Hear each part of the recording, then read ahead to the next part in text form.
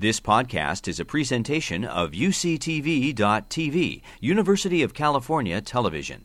Like what you learn? Help others discover UCTV podcasts by leaving a comment or rating in iTunes. I'm going to talk with you all about some of how we think about brain aging, cognitive function, how it changes with age, leading to getting to some of the frontiers, what doesn't exist yet, but we hope will soon exist in terms of therapeutics to maintain brain health.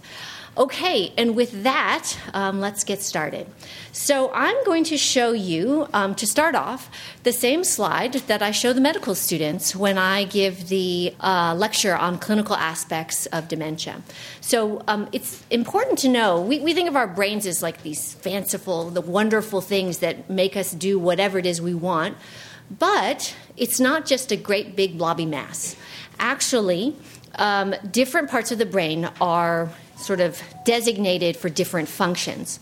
So here in the what's called the temporal lobe of the brain, memory circuits are contained. And in right-handed people, memory for words and ideas tend to be more on the left side of the brain, and memory for faces and places and directions tend to be more on the right side of the brain. So there's a lobar predominance, and then there's a right-left predominance as well. Here in the sort of parietal lobe, on the left side of the brain, in a right-handed person, once again, language is more on the parietal lobe, and on the right side of the parietal lobe, visual spatial. So the ability to recognize that 2 eyes, a nose, a mouth is a face. Those are visual spatial functions, which is different from visual spatial memories, okay? This part of the brain is called the sort of posterior part of the frontal lobe, and that and the subcortical, or the regions deep in the brain, are involved in basic motor and also very complex motor functions. So by complex motor functions, I'm thinking of like Steph Curry and his beautiful 35-foot swish. That's complicated. Otherwise, anyone could do it. A watchmaker, being able to put together a watch. So those are sort of more complex motor functions. And then a really interesting part of the brain is the frontal lobe. And this is where sort of judgment, behavior, personality, empathy, motivation, the things that we kind of think of as being prototypically human traits that other sort of lower species don't have, those are all frontal lobe functions, okay? So the brain, super, super interesting. Although probably the most common cognitive domain that we think of altering with aging is memory. In fact, in our clinic at the Memory and Aging Center, we see people coming in with a first symptom that could be memory, or it could be personality change, it could be motor clumsiness, it could be loss of language, inability to recognize faces. Those are all ways that cognition can change with age. Okay, so what goes into a cognitive evaluation? Just in case you're curious, at the Memory and Aging Center, we spend a long time getting a very good history, both for the individual who's there to see us, as well as from their spouse or loved one, family member, caregiver, friend. So that's the history. We also, because we know that now about sort of the genetics of cognitive change, we always ask about a family history, and we ask about social history and behaviors, etc. We do a very careful physical exam with a particular emphasis on thinking about the neurological exam. And then we do extensive cognitive testing. If that together makes us worry, then that would trigger an imaging study, usually an MRI nowadays. Now, one of the things I think that people wonder is age-associated cognitive decline inevitable? Because I think maybe, do people think that it's inevitable? Raise your hand if you think it's inevitable. Okay, so a smattering of people, yeah. That's what I thought for a long time, even after I entered the field, at least in our current state-of-the-art for medicine. And I think that comes from these sorts of plots where here on the bottom, the x-axis is age, and from 35 to 85. And then here is estimated memory change, and they're measuring two types of memory, episodic and semantic memory. You can see it looks like it's pretty much downhill from 35 onwards. So that's not good. But as it turns out, that's for a population. If you look at any particular individual, the curve could look like this. Actually, at age 35, that's not even yet the peak. There's a peak of memory in this individual at age 60, and then with aging at age 85, it kind of you go back down to where you were when you were 35. So that is optimism-inducing, right? So how do we go from this sort of relentless downhill trajectory to what we would want, the individual change?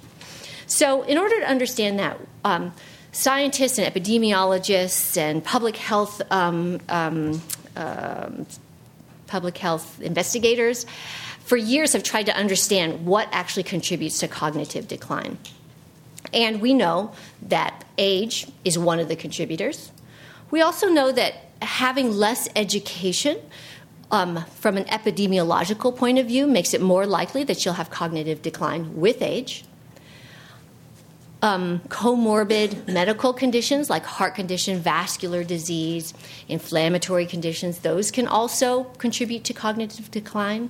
A big one that's in the news a lot now is repetitive head injuries or concussions. And there's this idea of this thing called chronic traumatic encephalopathy now, which is still a little bit, I think it's true, but there's still a little bit of controversy around it.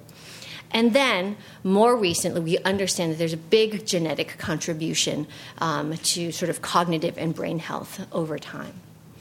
So then the natural follow-up question is, how can one increase the odds of successful cognitive aging? That's why you're all here, right? So I'm going to give you some good news. There are ways that we can enhance our likelihood of successful cognitive aging. The first one is education, both through sort of elementary school through college. Like I said, if less education can predispose to increased likelihood of cognitive decline, then more education is actually protective. We're not sure why that is. It may be that there are more redundant connections or synapses, and one develops a cognitive reserve. We're not sure. Number two, social engagement somehow is good for brain health, as well as mental activity. Now, none of these are surprising, but I thought that I should congratulate you all because at the mini medical school, you're getting all three of these, right? You're getting education, social engagement, and some mental activity, hopefully. I'll try not to bore you.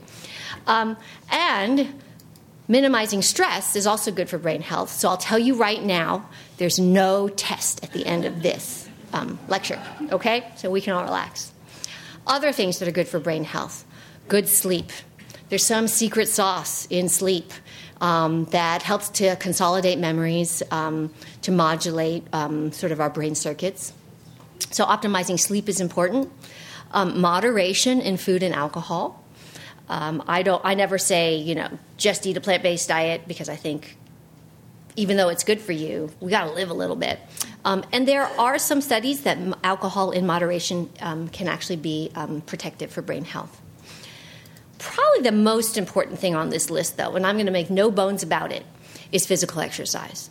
If I could pick one of these things, I'd say go run marathons or, go do exercise every day. I really can't emphasize enough how important regular physical exercise is for brain health.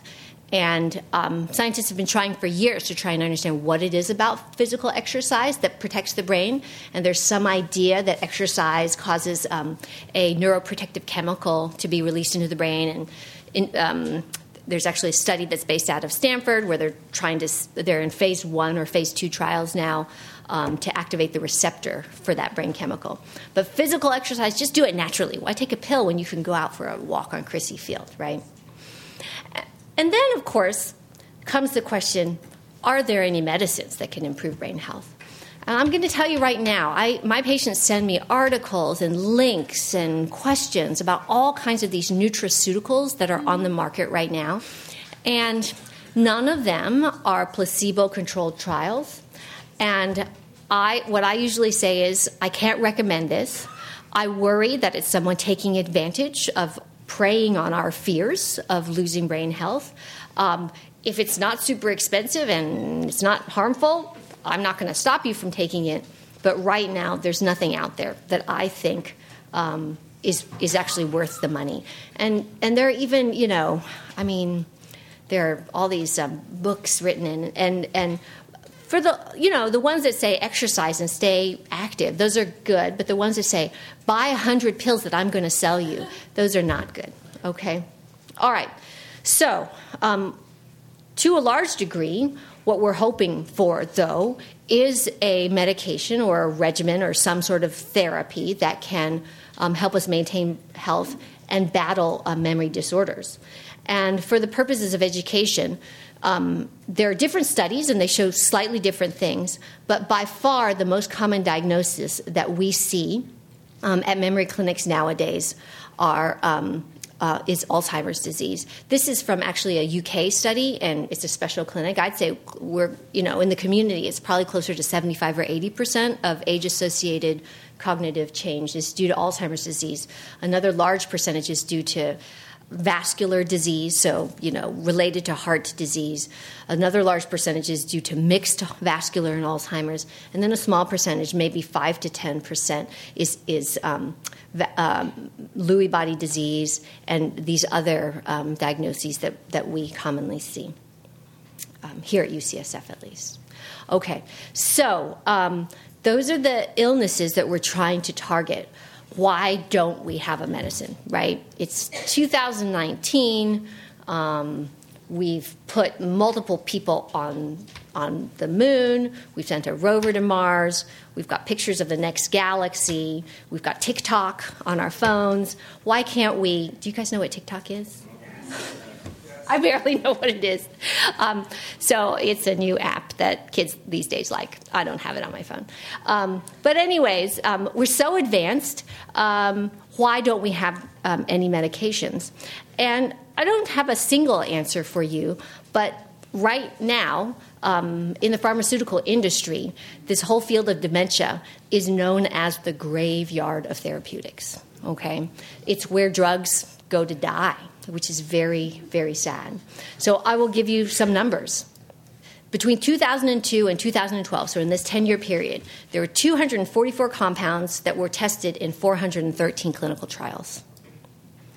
There was one drug that made it through phase 3, FDA, giving us a 0.4% success rate, which is the lowest of any therapeutic area. Okay, so success rates are low, but in cancer, you'd expect something between 3 and 5%. So this is extraordinarily low. Since 2002, the single drug that's been approved is called memantine, an NMDA receptor antagonist. And of the trials, there's, symptomatic, meaning they're trying to treat memory loss or some other aspect of cognitive decline. There were some disease-modifying small molecules and immunotherapies, which I'm going to talk a little bit more about. Prior to 2002, there were 3 drugs that were FDA approved. They were all in the same class. They all boosted the brain's levels of a chemical called acetylcholine, which helps in memory formation. And I still use members of this class. I actually don't use memantine very much anymore. I think it may have been a false positive. With this many trials, you'd expect multiple false positives. We actually got just one positive, and okay. So what's, I don't know, you guys probably follow the news. Have you heard about these anti-amyloid antibodies, also known as it's an anti-amyloid immunotherapy because it's using the body's own antibodies to attack this amyloid that is found in the brain in Alzheimer's disease. So back in March, there were all these headlines about how Biogen and Eisai had to halt their phase 3 trial for aducanumab, which a lot of people thought was a very, very promising anti-amyloid antibody. Yesterday, or maybe the day before yesterday, in a shocking reversal, Biogen decided to go ahead and submit aducanumab in the highest dose group for drug approval. They went back, they looked at their data, and they said, we think there's a signal here, and so that doesn't mean it's approved. It means they're applying for approval. So now we're in kind of we'll wait and see. I hope it works. I'm not super, super optimistic about it, just to be perfectly honest. I haven't thought that the anti-amyloid antibodies actually had a lot of terrific science behind them to justify their use, and we've been trying and trying and trying and trying and trying and trying. So we'll have to see. We'll have to see what happens here. However, I completely understand why Biogen does not want to give up on this drug, because they'd already invested so much money into aducanumab. Just to give you a sense, they probably sunk several $100 million into aducanumab, because it takes so long to get a drug through the FDA approval pipeline. And this starts with target identification, figuring out what you're trying to treat. And I'm going to talk a lot more about targets, because that's really important.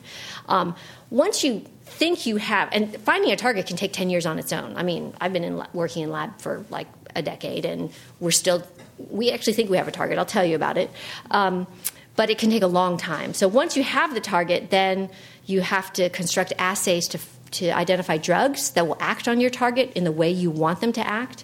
And then you have to validate it. You have to do all this chemistry on it. In the case of drugs for Alzheimer's disease, that medicine has to cross the blood-brain barrier, which is designed to keep things out of the brain. So that's all really tough. And then that's just half the process, right? Then you have to go through all these different phases of FDA approval. Phase 1 is for safety. Phase 2 is for efficacy or effectiveness and safety.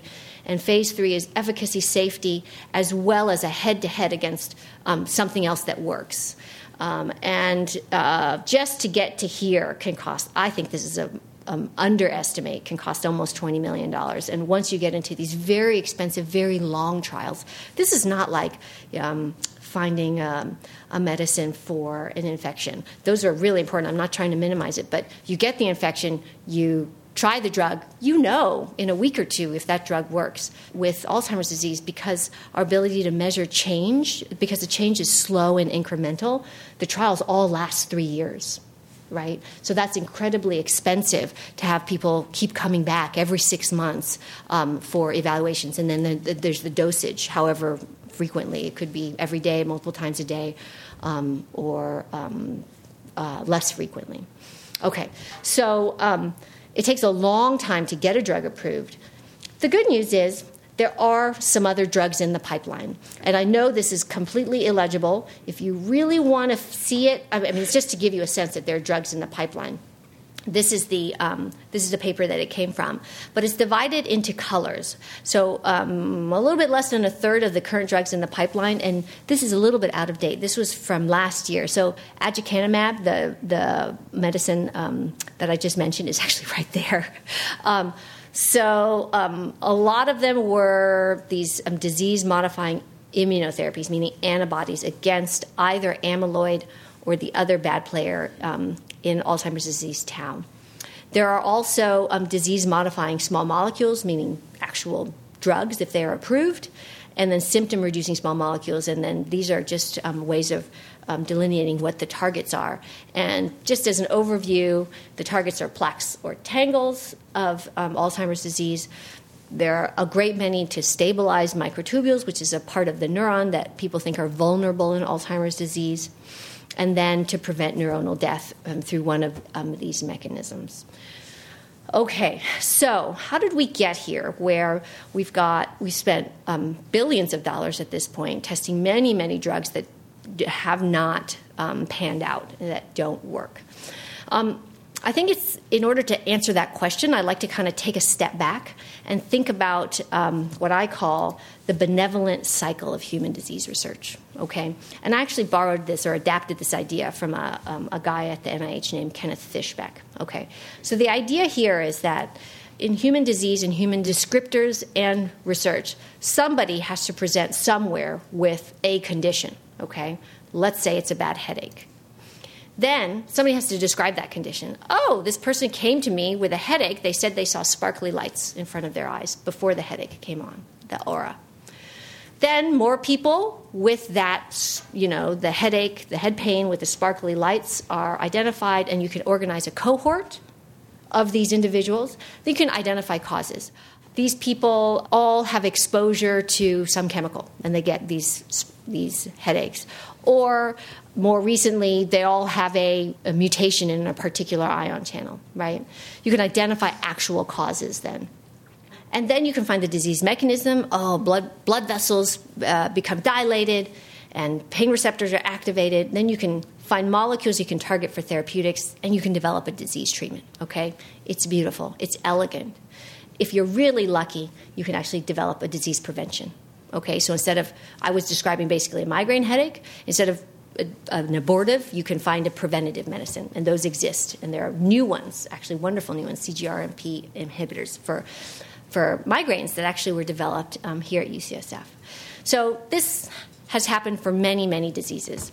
Diabetes, we have some good treatments for heart disease, cancer, so jealous, depression, infection, movement disorders, multiple sclerosis, epilepsy, glaucoma. This is where we want to be for neurodegenerative disease. But unfortunately, even though we've gotten all the way around to here, we have not been able to complete the circle with neurodegenerative disease, okay? And I will submit to you that I think that maybe we've been looking at the wrong targets. I think plaques and tangles are an important part of the disease, but I think maybe plaques and tangles are not what we should be targeting in order to treat Alzheimer's disease, okay? So let me tell you a little bit more about Alzheimer's disease and these plaques and tangles. All right. So Alzheimer's disease was described by Alois Alzheimer actually in 1907. He wrote a case of a pre-senile dementia. He saw this woman, Auguste Deter, I think is how you say her name. She actually probably had an early onset form of Alzheimer's disease, lost her memory first, eventually became mute, passed away. And then Alzheimer looked at her brain under a microscope with these special stains that had just been developed around the turn of the century. And he saw these dark things, which are the tau tangles inside of neurons. And he saw these things that you don't see in a normal unaffected brain. They are called the amyloid plaques. Okay? So these became the hallmark of Alzheimer's disease. Around the same time, there were several other neuropathologists working. So this is Alzheimer that I just told you about, the plaques and tangles of Alzheimer's disease. But also, Arnold Pick was describing a form of frontotemporal dementia with Pick bodies that are shown here. Frontotemporal dementia affects behavior first. And Friedrich Loewy was described the first cases of the shaking palsy or Parkinson's disease, and this is the Lewy body. And so these neuropathological findings became pathognomonic, or sort of the neuropathological hallmark of these diseases. And this was really, really important, because up until that point, everyone just sort of thought, oh, they're brain disorders. We have no way of characterizing them. There's no quantitative measure for them. And the ability to say, actually, memory problems give you plaques and tangles, and behavior problems give you Pick bodies, allowed those cohorts to be formed, right? So cohorts were formed, and ultimately we have discovered, starting in the late 1980s and accelerating in the 90s and early 2000s, we actually know a lot of genes that lead to Alzheimer's disease, genes that lead to Parkinson's disease, gene mutations, I should say, and frontotemporal dementia. So we have loads of those genes, right? So then you think, the next thing we need to do, just find a treatment. And people kind of took this shortcut, because one of the genes that was found to be mutated that caused Alzheimer's disease actually was a constituent of these amyloid plaques. And the gene was called APP, for amyloid precursor protein, and people thought, you get a mutation in that gene, you get an amyloid plaque, we just need to remove the plaque. And that's where the idea of anti-amyloid antibodies was born. There's no great other example of antibodies being used against what is we now know an aggregating protein that it would actually work. And so that's why I'm saying actually the basic science in some ways was skipped. We got the genes and we got the people sort of jumped the gun and said, let's just develop antibodies. So I think a lot now just in the perspective of neurodegenerative disease versus other fields. And the field that we're behind but want to catch up with is cancer. So the first cancer genes were described in the 60s and early 70s. Like I said, the first neurodegenerative disease genes were described in the 80s and early 90s. So we're about 20 years behind cancer. And so for many years, cancer was treated with a general treatment. CHOP, for example. It was a 4-drug regimen that was used in many, many, many cancers. Nowadays, we have better molecular descriptors of cancers, and we have very personalized treatments. And we're getting so much better at treating cancer. So that's actually what we need to do for neurodegenerative disease. We need to figure out the difference. There may be 6 different kinds of Alzheimer's disease, or there may be more, and we need to figure out what those different kinds are. So we need better genetic and molecular characterization of neurodegenerative diseases like Alzheimer's disease. We need personalized approaches, and in order to get those, we need more basic science. Okay, meaning we need to understand these diseases. And this is how I sort of think of where we are right now. We have genes that we know, and this is a very small partial list of the genes we know that are responsible for different types of neurodegenerative diseases. And then we have the neuropathology that those, Lewy, Alzheimer, and Pick helped us understand, but we just don't know what connects them. We don't know how to get from the genes to the diseases. And many people are trying to fill this knowledge chasm. Okay. All right. So what have we learned so far? So this is where it gets hard for people who are coming into the field. I remember coming into the field about 10 years ago and being completely confused because there's a huge list of potential mechanisms for neurodegenerative disease. What I'm showing you here is a neuron, and then there's many other cell types in the brain. There's microglia, there's astroglia, there's oligodendrocytes, there's blood vessel cells. We know that there are many cell types, and then we have all of these different potential mechanisms, some of which we think are acting on neurons, others are acting on glia. So it's hard to know, right? It's really, really confusing. And part of the problem has been some of the animal models that we've had have not been the best. All right. So super confusing. So we need more basic science because we really need to know the fundamental causes. And I have some examples here of like how we got to cancer checkpoint inhibitors, which are amazing, and anti-tumor neoantigen descriptions because of really basic science on cell cycle studies in yeast, cell death studies in worms, and single-cell DNA sequencing, which was a technology development. And more recently, we have had more of a shift towards humanized models because mice and humans are just, fundamentally different from a brain aging point of view, at least the mice we have in labs. It's a shocking statement, isn't it? Okay. You know what? We can laugh now, but people thought, for decades we've been thinking we'll just learn it from mice, and it's taken a long time for us to figure out that the mice we have in lab, they're actually a very dumb version of mice because they've been inbred, they're never exposed to any pathogens, their immune system has totally never been exercised, they're very different from super smart, fast, field mice. But yeah, it's taken us decades to figure that out.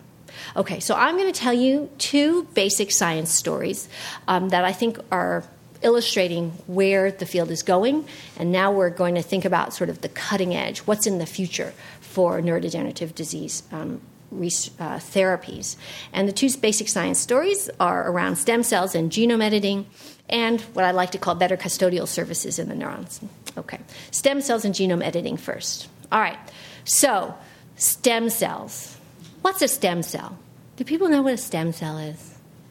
I'm going to shout it out, and I'll repeat it for posterity. It's like blood that's type O. It's the originator, precursor to cell. Right? Yes, that's exactly right. Okay, so we all know that we're made up of lots of different kinds of cells. Oh, I was supposed to repeat that. You said like blood cells, it's the originator of blood cells. Yeah. So we have loads of cells, right? We've got all of these different kinds of cells in our body. I put up 2 charts just to show that we've got lots of different kinds of cells. I actually heard the number. We have some ridiculous, like we have thousands of different kinds of cells in our body. But all of these cells came from a single cell, right? A fertilized egg.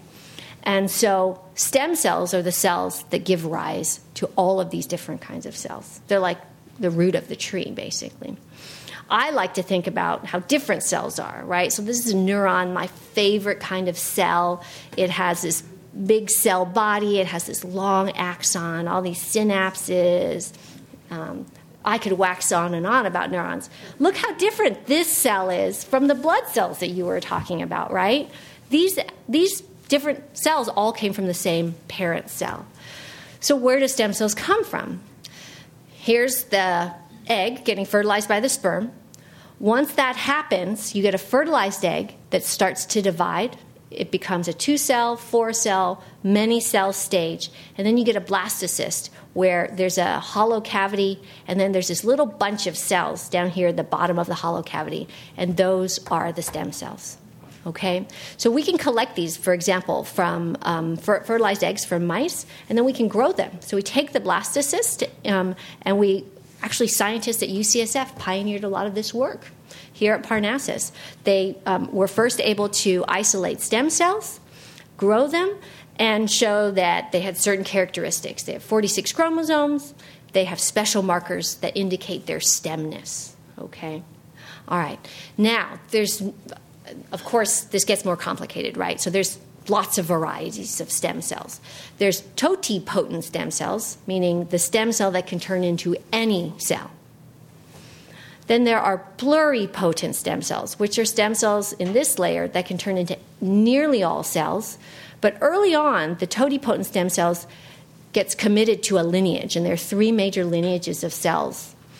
And then they turn into multipotent stem cells, meaning they're in a particular lineage. And for example, this is the mesenchymal lineage, and you can get muscle and blood cells. And there's I can't even read it. Is that lung? I think it says lung. Endodermal. The endoderm, I think, is here, and you get neurons and skin. So there's different types of stem cells. Now, you may have heard of pluripotent stem cells because they're the ones that have been in the news a lot. And the reason they've been in the news is because scientists, including one at UCSF, figured out how to make a pluripotent stem cell out of a cell that is already committed to a lineage. And this is the process. So what these scientists, and in particular Shinya Yamanaka, who was working at the Gladstone Institute at the time, did was they took fibroblast cells. So these are cells that are found in many different types of tissues, and he collected them from mice, and then he just started to put different types of DNA combinations into these cells. It was a big, big problem. He did, I think he did 10 at a time. He had, 500 transcription factors, so 500 types of these DNA, and he did it in combinations of 10, and then he found a few combinations that worked, then he redid them in combinations of 5. It took years, but it was brilliant, hard work, and ultimately he figured out a combination of 4 factors that he could put into these fibroblasts and turn them into a pluripotent stem cell. So he de-differentiated these fibroblast cells, and then from that point onward, you could re-differentiate them into anything. Okay? So we actually do this now routinely in the lab. For example, in the Memory and Aging Center, some of the patients we see donate a piece of skin. From that, we can grow these fibroblasts, and then we now use commercial entities, and they reprogram these skin fibroblasts into pluripotent stem cells, and then we make neurons from them. But just so you know, Yamanaka and Gurdon won the Nobel Prize in Physiology and Medicine in 2012 for this work. That was actually done in the early 2000s, so it was very fast turnover for the Nobel Prize Committee to recognize this work. Okay, so the reason they got the Nobel Prize is that these induced pluripotent stem cells, or iPSCs, have revolutionized medicine. They've really changed what we believe we can and can't do, fundamentally. So the question from the front is, can you individualize somebody's cells, right, and use it? And that's one of the wonderful things that we can do. So the example I have here is someone with liver disease gets a skin biopsy, and those fibroblasts are turned into induced pluripotent stem cells, okay? And these are specific to that individual. You could imagine then we could do lots of things. One of the things is if we don't know why that person has liver disease, we can turn those iPSCs into liver cells, hepatocytes, and study them. And we could even screen for drugs. If they have a feature that's abnormal, we can screen for drugs to normalize that feature, and then we can give that drug to that individual patient. So that's individualized, personalized therapy. Also, we could take the skin cells, turn them into liver cells, and give them back to that patient. Let's say instead of getting a liver transplant, someday we're going to be able to grow a whole liver in the lab, and we can just grow that liver and give that person their liver back. I know, it's crazy. It's crazy. It's not that far away either. If we can find a cause for the liver disease and the cause is genetic, we can then, nowadays, we can think about correcting that genetic cause. Then you have what are known as repaired induced pluripotent stem cells. They can grow that into a liver and give a healthy liver back. Okay? So this is, the example is for liver disease. This is what we want to do for brain diseases as well. It is, as you can imagine, many degrees of difficulty harder for brain diseases because brains, unlike muscle and liver, neurons are organized into circuits. And like I said at the beginning, the different types of cells have different functions, and we have not yet figured that out. But this idea of gene correction for certain types of genetically inherited brain diseases is still very much possible. Okay, so gene editing. It's been in the news a lot. Sometimes it's just called gene editing. Sometimes it's called genome editing. Sometimes it's called CRISPR gene editing. And I want to just do my public service announcement and say that gene editing, which is going to be incredibly important for human health moving forward, actually came from basic science study of bacteria. Okay? These two scientists, Jennifer Doudna, who's at Berkeley, and Emmanuelle Charpentier, who's at INSERM in France, she's French, they were collaborating, and they were literally studying how bacteria fight off pathogens. Like, we think of bacteria as like pathogens, but turns out there are viruses and phages that actually attack bacteria. And they were interested in that question, and they figured out that bacteria actually have their own form of immunity.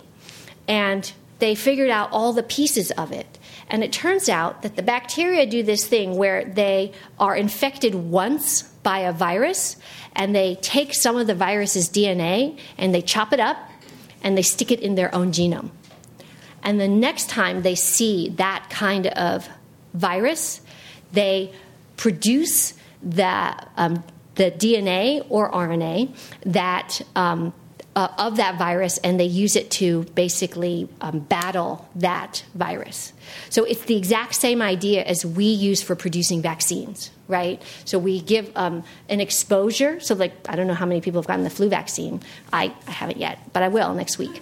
We give a pre-exposure, we make antibodies, and so when we see the actual pathogen, then we'll be prepared to fight. And that's exactly what bacteria figured out to do many millennia ago. The components of this bacterial immunity include this thing called CRISPR, which stands for clustered, regularly interspaced, short palindromic repeats. It's the way that they put their the bacteria put the viral DNA into their own genome. And like I said, it's a way that bacteria can fight viruses that they've been exposed to before. It's fascinating. And that idea was then taken by another fellow, Feng Zhang, who's at the Broad in Boston and is actually a friend of mine. And he's called the Midas of methods. He said, wow, that's really neat that bacteria can do that. Can we use that to modify human DNA? And then he went and he figured out a super simplified system. So the bacterial system was actually still pretty complicated, had many moving parts. He reduced it to basically 3 parts that are shown here that aren't particularly important. But basically, it was a Cas9 protein that cuts DNA and a recognition signal fused to a recognition, a particular fold of RNA that helped guide this up to the right part of the genome. So now it's become, literally within probably 6-7 years, we went from this being a brand new idea to being something that everybody can do in lab within a week. It's amazing. It's amazing. In cells, okay? In dividing cells, I guess I should say, is also really important. So nowadays we know that you can use CRISPR-Cas9 gene editing to take a gene that you don't want and knock it out. You can take a gene that's normal and mutate it. You could take a gene that's mutated and repair it. Or there are new technologies that have piggybacked on top of this, where you can inactivate a gene. You could leave it the way it is, but just inactivate it, or you can activate it. And the CRISPR-I, CRISPR-A activation and inactivation was developed to a large degree at UCSF by Jonathan Weissman and colleagues. Okay. So most of this work, now we do this routinely in the lab in cells, right? Because they divide quickly, we can control, we can get DNA into them. What about in humans, right? When is this going to go prime time for humans? Well, the American Society for Human Geneticists think it is not ready for prime time. They put out a statement in 2017 that has not been modified, that they think due to scientific, ethical, and policy concerns that genome editing is not yet ready for humans. Nonetheless, if you've been following the news, you know that likely this has already occurred in humans. To some degree, we think of it as rogue science. Others might say something different. But back in November 2018, the first CRISPR-edited babies were sort of revealed. And then it's so hard to keep on top of this field. Like 2 days ago, once again, there's a new type of genome editing that, the headlines read, new gene editing technology could correct 89% of genetic defects. We're moving really fast. I think there's a lot of very important ethical concerns. Nonetheless, this technology could be life-saving. Right now, because it needs to be done in dividing cells, there are some applications in, for example, childhood genetic diseases where repair can be done, for example, on an egg. Or early in gestation. I'm not saying whether I agree or don't agree with it. That is not the work that I do. But it's hard to turn back time. And so I think it's important for us to think as individuals and as a society about the rules and regulations and the governance, so we're not in the Wild West with genome editing. It's one of the important questions of our time. Okay, so that's where we're going in terms of genome editing. There are types of neurodegenerative diseases that we know. For example, there's a gene called C9orf72. It's a pretty big gene. Right in the middle of it, there's a place that is susceptible to expansions, and so it has a bunch of extra DNA in the middle of that gene. If you have that expansion, you get frontotemporal dementia. That would be a perfect target. So for genome editing, if one knew that one had this expansion, to simply remove that expansion would essentially cure the disease and prevent it from happening for these autosomal dominant forms of disease. Okay, so that was the story about stem cells and genome editing. The second story is about clearing the trash from neurons, and let me explain what I mean. Okay. So I'm going to show you basically the same thing in 2 slides. This is the slide I show to scientists at scientific talks, and I just want to give you a sense of this. So proteins are the building blocks of our body. All the machines in our cells, all the structural support, most of the structural support is provided by proteins. That's why it's important to eat proteins in our diet, right? And proteins they come out as a linear strand, and then they have to be folded into the right shape so they can do their job. So we think of proteins as being properly folded. Sometimes they get misfolded. Let's say I get a fever. The temperature's not right. Some of my proteins get misfolded, okay? Or there's some sort of stress. I get a sunburn. That's going to lead to misfolded proteins. And especially while we're young, the misfolded proteins can be refolded. If for whatever reason the misfolded protein cannot be properly refolded, then it gets degraded. And there are 2 major sites of protein degradation. One is in a part of the cell called the proteasome. Another is a part of the cell called the lysosome. And we know that age, stress, and certain gene mutations can increase the number of misfolded proteins and that puts more of a burden on our degradation system. And if one or more of our degradation machineries become lost or impaired, then the misfolded proteins have to be put somewhere. And that somewhere, we think, are in the pathognomonic hallmarks of neurodegenerative diseases. In Alzheimer's, plaques and tangles; in Parkinson's, the alpha-synuclein Lewy bodies; in frontotemporal dementia, into these inclusions. Okay, so that's what I show other scientists when I'm explaining the work that we do. I actually like this slide a lot better, where we think about proteins as pieces of paper that can be properly folded into origami, right? And then, let's say we've been playing with it too long, something happens that gets misfolded, and it needs to be degraded or thrown away in the lysosome. So this is like we've got paper, and it needs to go through the paper shredder, and the paper shredder is the lysosome. If your paper shredder or your lysosome paper shredder stops working, you end up throwing these misfolded papers or proteins into the trash, and that's what we think happens in Alzheimer's disease. Okay? All right. So in this analogy, the lysosomes, which are a major site of protein breakdown, protein degradation, stop functioning. And as it turns out, there are many, many genes that are mutated that have their primary function in or around the lysosome. And so based on that genetic evidence, which is actually the best evidence you can have in human diseases, the lysosome is a really important player in neurodegenerative disease. And it's funny, because back when I entered the field, nobody talked about the lysosomes. They talked about calcium, they talked about synapses, they talked about tau and A-beta. Nobody talked about the lysosome.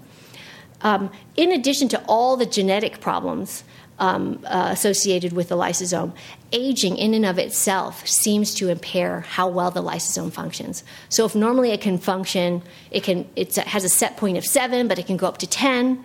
As we get older, that set point might get a little lower. Let's say the set point comes 5, and it can only get up to 6, okay? So we know that age actually affects the lysosome as well. Now, there's something really special about the lysosome in terms of the different parts of our cell, and that is that inside the lysosome, it's super acidic. This is sort of a model of part of the cell. This is the nucleus. This is the plasma membrane. This is all inside the cell, okay? And you can see there's different organelles in the cell. There's mitochondria, peroxisome, Golgi, and ER, and then these things called endosomes. Right here is our lysosome. And it is the most acidic organelle in our cells. It's about the pH of like orange juice or tomato juice, all right? And having an acidic pH is critical, absolutely critical for the lysosome to function. The proteases, the machines inside the lysosome that break down proteins, require a pH below 5 in order to work. So we know that in certain neurodegenerative diseases, we have mutations in molecules that are important for lysosome function. And, I was pointing at the wrong thing. There we go. There are mutations in these different diseases, Alzheimer's, Parkinson's disease, FTD, that impair lysosome function. We also know that aging by itself can impair lysosome function. So ultimately, then, the paper shredder doesn't work quite as well. But we want to improve function. So how do we do that? If we think about the lysosome as a paper shredder, the approaches that we're taking in our lab is one of two things. We want to either sharpen the blades in the paper cutter, or we want to soup up the motor. And I'm going to tell you how we are trying to do that. Okay. So, all right, so we've got the lysosome, and it's got all these machines inside. It's got these little proteases that are like the blades of the paper shredder. Okay, so the lysosomal proteases are like the shredder blades. And we've been studying a molecule called progranulin, where when it's in its intact form, it actually promotes lysosomal protease activity. It makes proteases work better. And then it can be cleaved into what are known as cleaved granulins, and the granulins actually inhibit lysosomal protease activity. It's one of these checks and balances that exist throughout biological systems. So we are wondering if there are actual drugs that we can identify that will prevent progranulin from being cleaved into granulins. And if that's the case, then we can actually sharpen the lysosome's shredder blades. Now, we know from studies in animals that this process of cleavage of progranulin into granulins is actually important for development. After development, it doesn't appear that we need granulins at all. So this would be taking advantage of sort of a glitch in the system, because actually age and stress promote cleavage of progranulin into granulin. So we want to be able to inhibit that. And this is just a cool model that we made of how the granulin interacts with this protease. All right. So that's sharpening the shredder blades. The other thing we'd like to do is to sort of soup up the motor of the paper shredder lysosome by hyperacidifying the lysosome, okay? So I told you that the pH of the lysosome is acidic, and that acidic pH is critical for the normal function of the lysosome. With age, unfortunately, the pH of lysosomes, at least in animal models, and we're working on looking in multicellular organisms for this, it appears, though, that with age, the pH of the lysosome starts to drift up. It becomes less acidic or more alkaline. And it turns out, if you look at sort of drugs that exist, there are many drugs that can deacidify or alkalinize the lysosome. But there are very few that can actually acidify the lysosome. So what we've tried to do is we're thinking about trying to soup up the motor to turn this like little Mini Cooper into like this big old monster truck by adding more juice, more lemon juice, okay? And to do that, we developed a new technology in the lab it's a way to visualize the pH in lysosomes while they're living. There had been dyes to do this, but we can't use those dyes in animals because we just can't get them in. So this is just an image of a cell. This is like one cell right here. And we've got this pH sensor that we like to call FLIP, for pH of the lysosome indicator protein. And it has two fluorescent proteins on it, one of which, the M-cherry, is insensitive to pH. And the other one, this GFP variant, has different brightnesses depending on how acidic its environment is. Okay. And this is a close-up of it. And with this flip, we're going to do what we like to call a triple flip, where we're going to study the basic science of lysosomes, we're going to study what happens to lysosomes in disease, and we also want to try and discover drugs that can acidify lysosomes. And we've started those screening processes, and we already have some hits. So, no drug, this is the set point of these cells. Vitamin C is actually like the one thing we could find in the world that actually acidifies lysosomes, and indeed it does, as you can see in this. So eat your oranges. And then in our very first screen, we got this promising hit that we're following up, and we're expanding our screen to these larger drug libraries. Okay. So the idea is that if we can rejuvenate the lysosome, we could potentially help cure or maybe even prevent diseases of aging like Alzheimer's. Because the problem with these diseases is that the neurons can no longer effectively clear the proteins that they need to clear. And so we're hoping that we can develop drugs to activate proteases and acidify the lysosomes. We actually need to know a lot more about how the lysosome works. My lab is actively involved in that area. What happens to lysosomes with age and with disease. And one last useful tip is that we know that intermittent fasting can actually help activate lysosomes. And so this is this kind of it's called lots of different things, but time-restricted feeding, cleanses. The idea is that when our cells run out of the normal energy stores, the glycogen, the sugar stores, they start to clean up the inside. It's sort of like if I'm at home and I start getting bored, there's nothing else to do, I'll start cleaning. That's what cells do when they don't have enough energy. So 12 to 18-hour fasts seem to be a way to sort of activate the cleaning systems in cells. So anyways, all right, so I'm going to leave you with this thought that we've thought for many years that age-associated cognitive decline is inevitable. I'm I'm hoping, we as a field are hoping to change this to the population actually staying stable. And with that, I am happy to take questions. You've been listening to a podcast by University of California Television. For more information about this program or UCTV, visit us online at uctv.tv.